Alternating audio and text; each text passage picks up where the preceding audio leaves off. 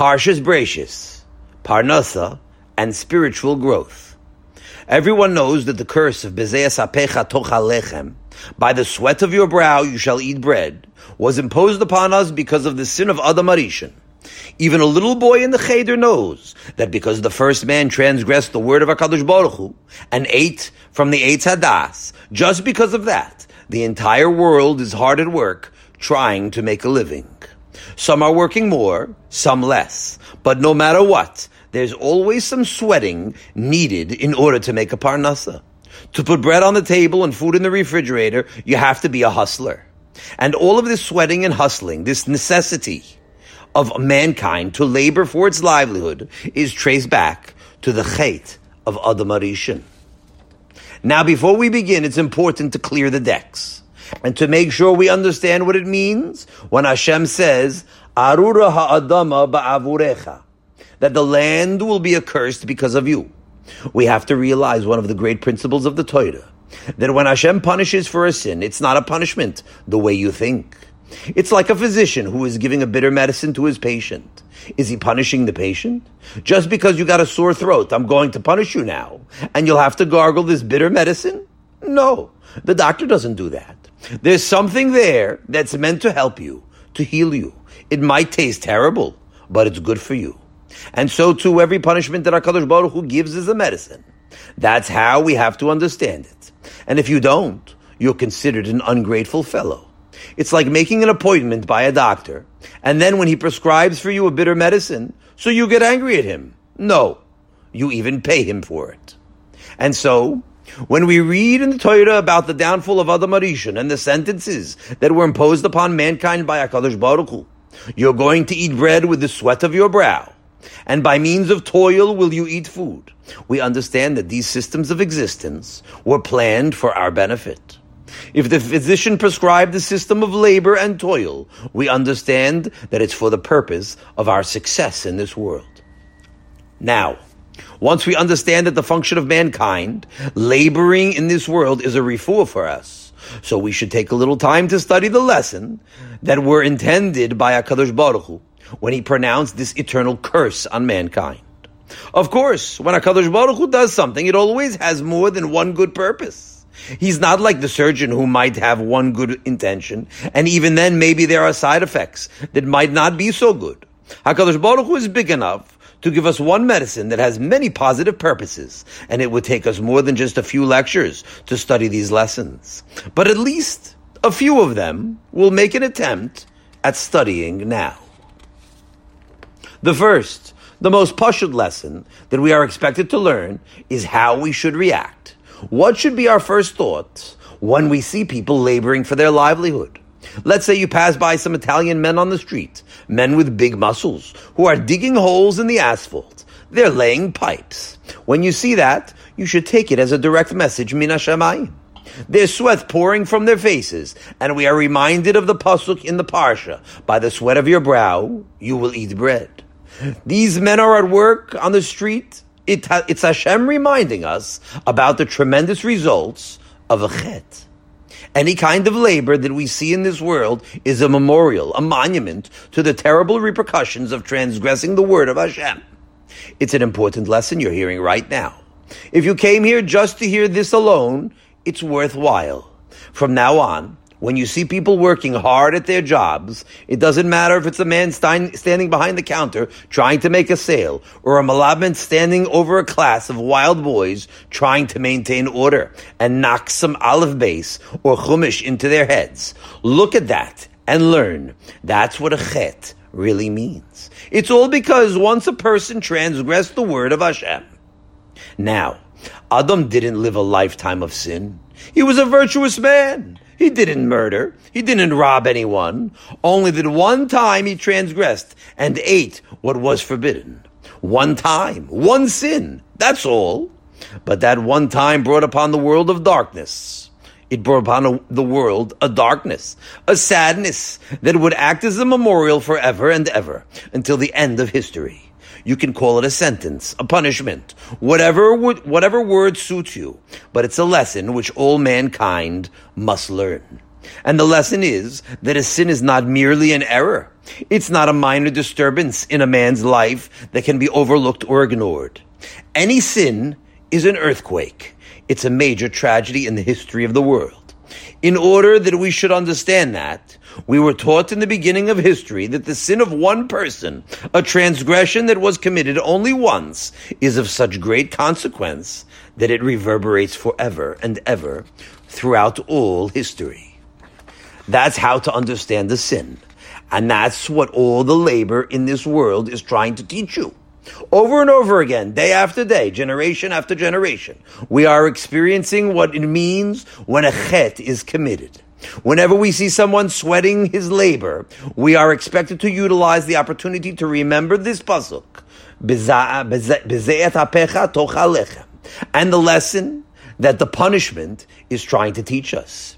It's like the danger of falling off of a roof.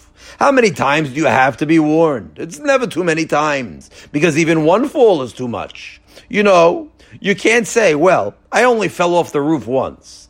And the chet is worse than falling off of a roof.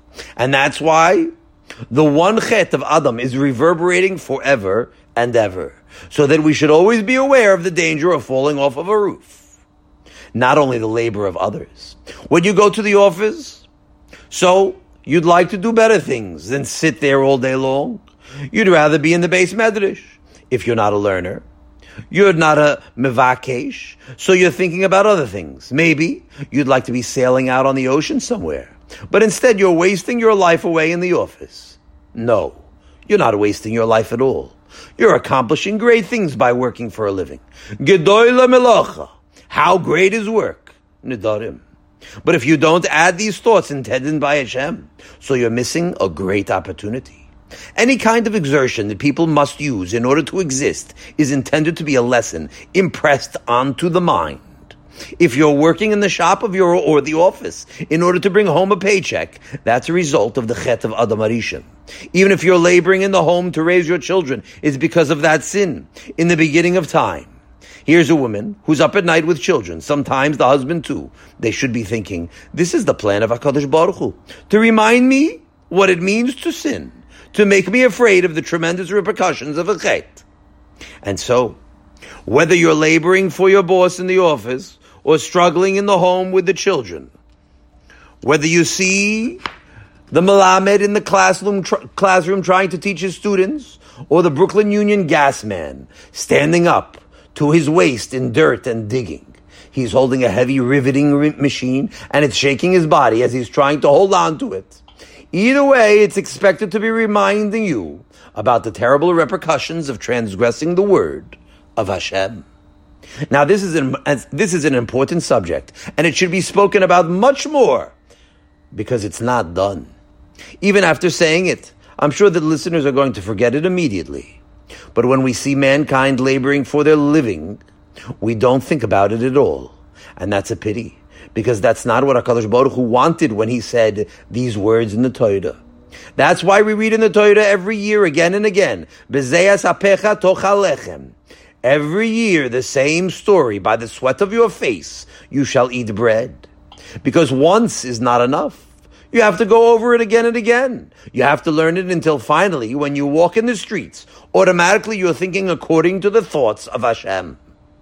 The great memorial of B'ze'as hapecha is here to remind us that a sin is not merely that little act that took perhaps a few seconds to commit.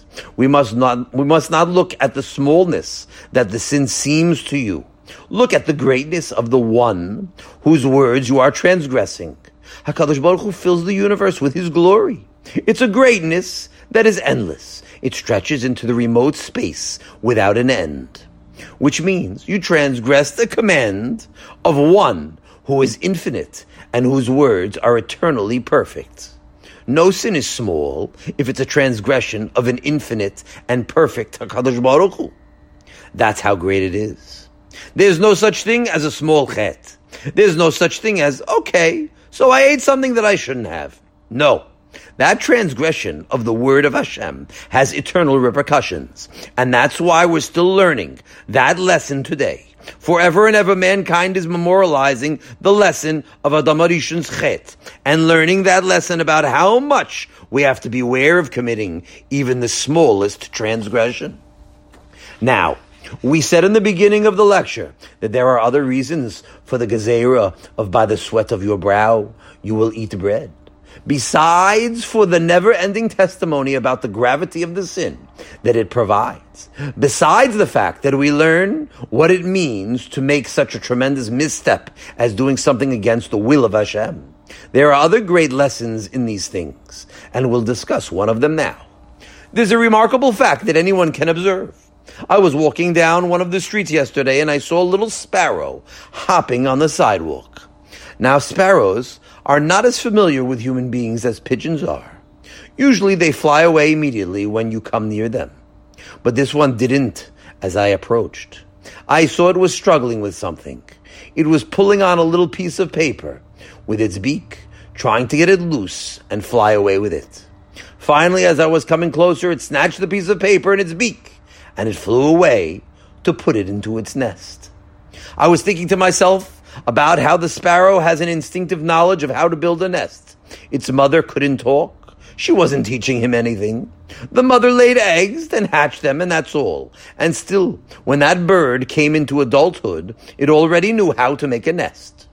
The Creator provided the sparrow with machinery encoded in his little brain, and it knows to gather all types of odds and ends for its nest. It's remarkable. If you look in a bird's nest, you find a piece of string, some pieces of straw, pieces of newspaper, sometimes even a piece of a rag. It's a pathetic little building, but it serves the purpose. And then the bird lays its eggs.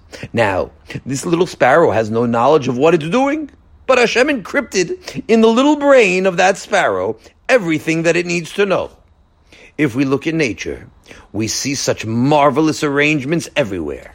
Hashem has provided instincts whereby fish and animals and fowl and insects all are provided with the skills necessary to obtain their sustenance and care for their young.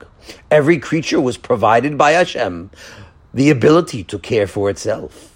Every creature except one. Only man was left out. Now that's a remarkable thing. After all, man is the most perfect of all the beings. Man has the ability to speak, to pass down information. He has more intelligence and also many skills that other creations don't have. But he lacks the gift that HaKadosh Baruch Hu has given to the rest of creation. He has no natural instinct to care for himself, no means of providing parnasa for himself like all of the other creations. Of course, if people would have any sense, they would see immediately the biggest kasha. It's the biggest refutation of the evolutionists, because according to the evolutionists who claim that everything is the result of development, so the more a creature develops, the more its abilities and instincts should also develop. So according to them, mankind should have been endowed with everything, and instead, he is endowed with nothing. He doesn't even have claws. At least, let him have good claws. Claws are remarkable. You can catch food with claws. And if anything comes to catch you, so you can climb a tree. And the instincts of man should also be more developed. A man should know instinctively how to build a nest. He should instinctively know how to make traps and catch animals. Why can't man at least be like a spider? A little spider doesn't have to learn from his papa.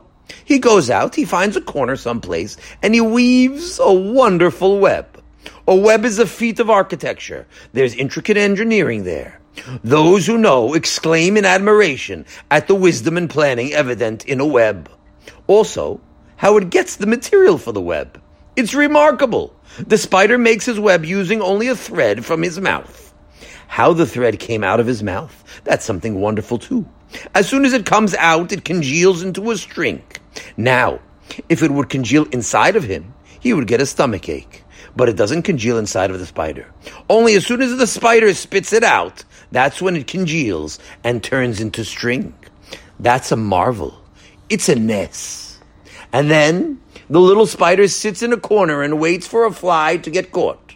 And when it does, it starts struggling mightily. It might break the net and get away. So the little spider suddenly rushes out and quickly spits out a sheet. I once was watching that. The spider didn't spit out a thread now. This time, it spits out a sheet. And he quickly wraps that sheet around the fly. That's its burial shroud. And that's his refrigerator too, because it keeps the fly fresh. It'll keep because it's preserved by the shroud that acts like a refrigerator. And now the spider, at its leisure, whenever it wants, he'll visit that fly and suck a little bit out of him. If people would think about that, they'd see the Niflois Haboide. They'd see the Yad Hashem in a spider web. But I'm not speaking about that now. That's a different subject altogether. Right now I'm asking a question. Why didn't Hashem give man these abilities too? You never thought about it? But it's a very good question. Just like Hashem gave the spider the ability, he could have just as well given it to man. Imagine a person could make clothing for himself by spitting out thread. A man should also be able to spit out materials just like the spider does. It's not a silly question. It's not silly at all. Why shouldn't man also have such instincts? Why couldn't Hashem have given us the instincts of a beaver? Did you ever see a beaver preparing his home? People who watch beavers build their dams are full of admiration. A beaver can swim with a stick in its mouth and put it in the bed of a creek. Now, that one stick will float away. So the beaver jams it between two stones so it shouldn't fly away. Where did he get that chokhmah? Sometimes, when you're making a sukkah, so you're looking for ways and means to support the weak wall. It's a diras arai, and the wall is too loose. So somebody who knows tells you to jam in something to strengthen the wall. I learned this from a member of my shul. He saw me working on the sukkah, and he said to me, jam it in. He told me how to use jamming techniques to make your little weak walls stronger. But the beaver has no instructor to teach him. He didn't have anyone in his shul to give him advice, and still, he jams the stick between two stones so the river currents shouldn't carry it away. Then he comes swimming with another stick, and he puts it in there near the first stick. He jams it in between the first stick, and after a lot of work, you have a dam. Now what happens when you have a dam?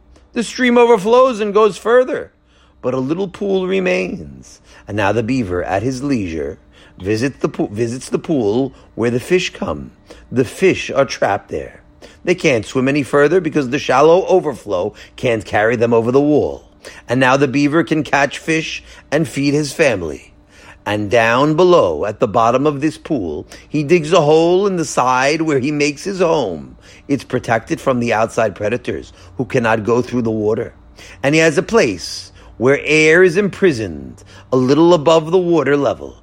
He digs underneath higher than the water level, and that's where he rears his young. So he has his home and his parnasa. Now, where did he get such wisdom? HaKadosh Baruch Hu gave it to him. Why don't we have such wisdom? Why did Hashem give us the ability and the instinct to make parnasa? Why didn't Hashem give us the ability and the instinct to make parnasa like that? Why can't we build homes like that? Nobody would be lacking parnasa.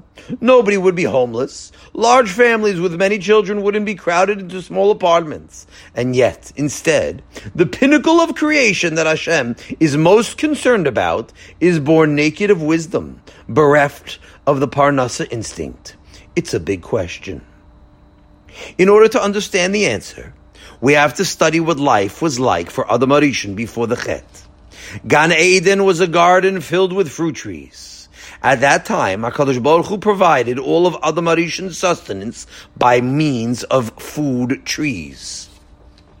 You can eat all of the tree fruits, Bereshis, and that's how you live.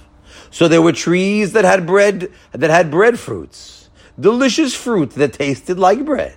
Among the trees of Gan Eden, Adam could find fruit that tasted like salami. Trees that tasted like eggs, trees that tasted like fish. Everything grew on trees. And there were trees that had fruit that tasted like fruits too. There were beautiful looking fruits and tasty too. Fruits that you'll never see in a most expensive fruit store grew there. And now Adam committed this sin. And he and Chava are expelled from Gan Eden. And a whole different form of existence began. Adam had to trudge with his hoe and dig. and he has to plant seeds under the hot sun. And now, instead of the easy life in Gan Eden, Adam was forced to constantly turn to Hashem for help. Now we must know that this new system of existence for mankind was planned from the beginning. From the beginning, HaKadosh Baruch Hu wanted mankind to live according to these rules of laboring for food, for parnasa. He knew that Adam would have a downfall, and he prepared the future history of man, and even his nature, in accordance with the principles that would result from the chet of Adam Arishon. What would have been if Adam wouldn't have done the chet? It would have been an entirely different existence, a Gan Eden. But that's only a matter of theory. What we have to understand right now is that HaKadosh Baruch Hu foresaw everything, and therefore, that's how the world was created, in accordance with what he knew would be. And so when Adam began to labor in the fields, when the sweat would drip from his forehead and trickle down his face, he looked longingly back to his previous existence in Gan Eden, to the easy street of all the good foods growing on trees. But what he was supposed to realize was that the great physician was healing him, because Adam is being reminded now. Now that he's out of Gan Eden, that means us. We must be reminded by means of labor that it's not easy to gain our livelihood. We must be reminded of the necessity to raise our eyes to heaven, and that's the greatest success in this world, to look to Hashem. Now, if man was born with the ability to walk out into the fields and eat grass like a cow or a goat, it would be a pleasure.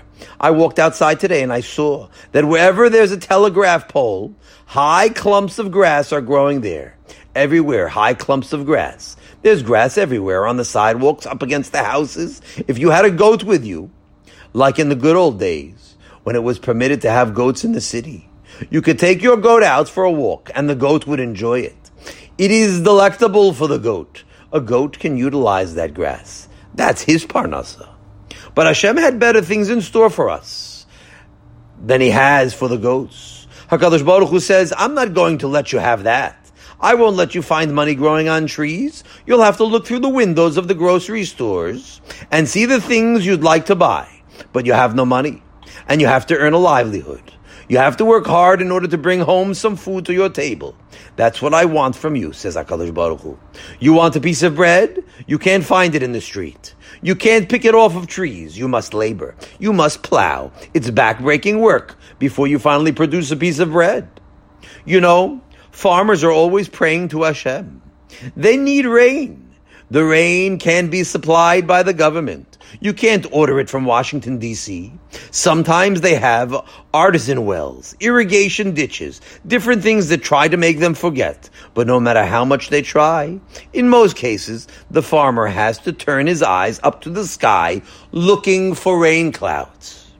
And many times he looks higher than the clouds. If he's a wise farmer, then he looks above the clouds at HaKadosh Baruch Hu. The farmer thinks more about HaKadosh Baruch Hu than a city office worker, because he is subject to forces that are in most cases beyond his control. Sometimes he looks out and sees a cloud coming, but it's not the kind of cloud he wanted. A cloud of locusts are coming.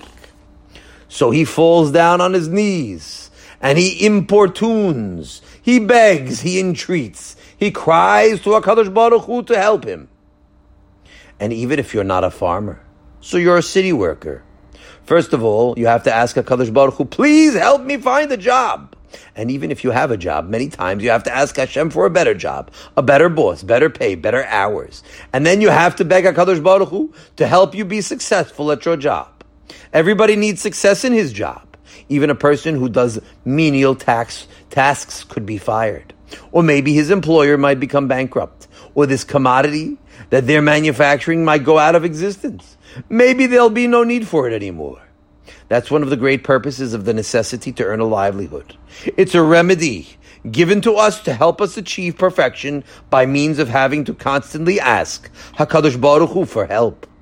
The need to earn our livelihood is an incentive to be mispalel and to ask HaKadosh Baruch Hu to give us our bread. Whatever you're laboring in, you always must turn to Hashem for help. Let's say you're a lecturer in college. You have to ask HaKadosh Baruch Hu beforehand. It's not a bad idea. You're hearing now. You should practice it. Walk in a corner for a moment, pull out your yarmulke, if you don't have it on your head already, and say, HaKadosh Baruch Hu, give me hatzlacha with today's lecture. Lahavdil. If you're a Rosh Hashiva saying a shiur, before you start that shiur, say a tefillah, kitzara. You should have hatzlacha. Ask Hashem that no bacher should ask you a very difficult question that will explode your whole shiur. You need help in anything that you do. You always need siyata d'shmaya. You're a salesman. So when you're waiting in the reception room for the big man to come out and accept you, say a tefillah that you should make a good impression on him, so that you should be able to sell him your goods. Oy ribono shel olam, please help me. You should ask for it. And you should ask with a krex. Now that we come back to our subject, and we see that when HaKadosh Baruch Hu has sentenced Adam, when he sentenced us, it really was a prescription for success in this world. It was a punishment that saved him and saved all the future generations, and therefore we should be grateful for this gezerah.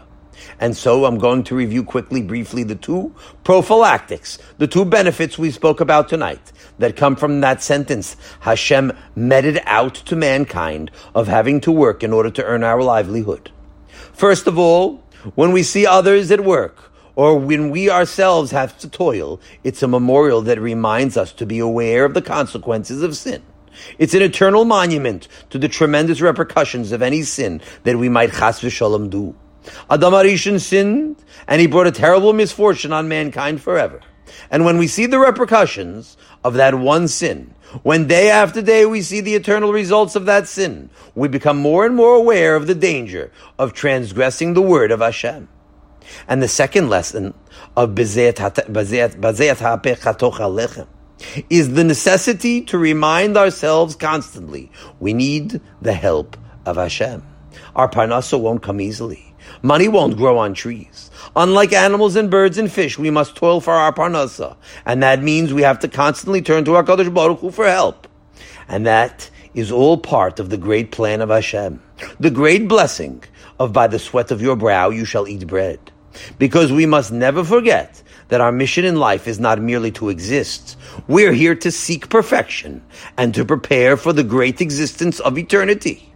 And the greatest preparation for our eternal existence is to never forget HaKadosh Baruch Hu. Have a wonderful Shabbos. And now, a vort on the Parsha from Rabbi Miller. Vayomer Elokim hine nithati lachem et kol esev zoreya zera ve'et kol ha'etz asher bo pri et zoreya zara lechem yeh le'ochla. And Elokim said, behold, I have given to you every type of herb that yields seed, and every tree that has seed-yielding fruit. To you it shall be for food. Gracious. It is with these words HaKadosh Baruch Hu introduced to mankind for the first time in history the subject of eating food. Now, there is something that seems to us out of place in this pasuk. Why is Hashem mentioning that the vegetables and fruits are zoreya zera, that they have seeds in them? A few pesukim earlier, when Hashem gave the command that the earth should produce these plants, toitze haaretz eitz peri asher zaro bo, the earth should produce trees with seeds in it. So we understand that it was necessary to say it then. Those words were the command of creation. But here, when man is being given permission to eat, why was it necessary for Hashem to mention that there are seeds in the fruit? What do we need this information for? That an apple has seeds.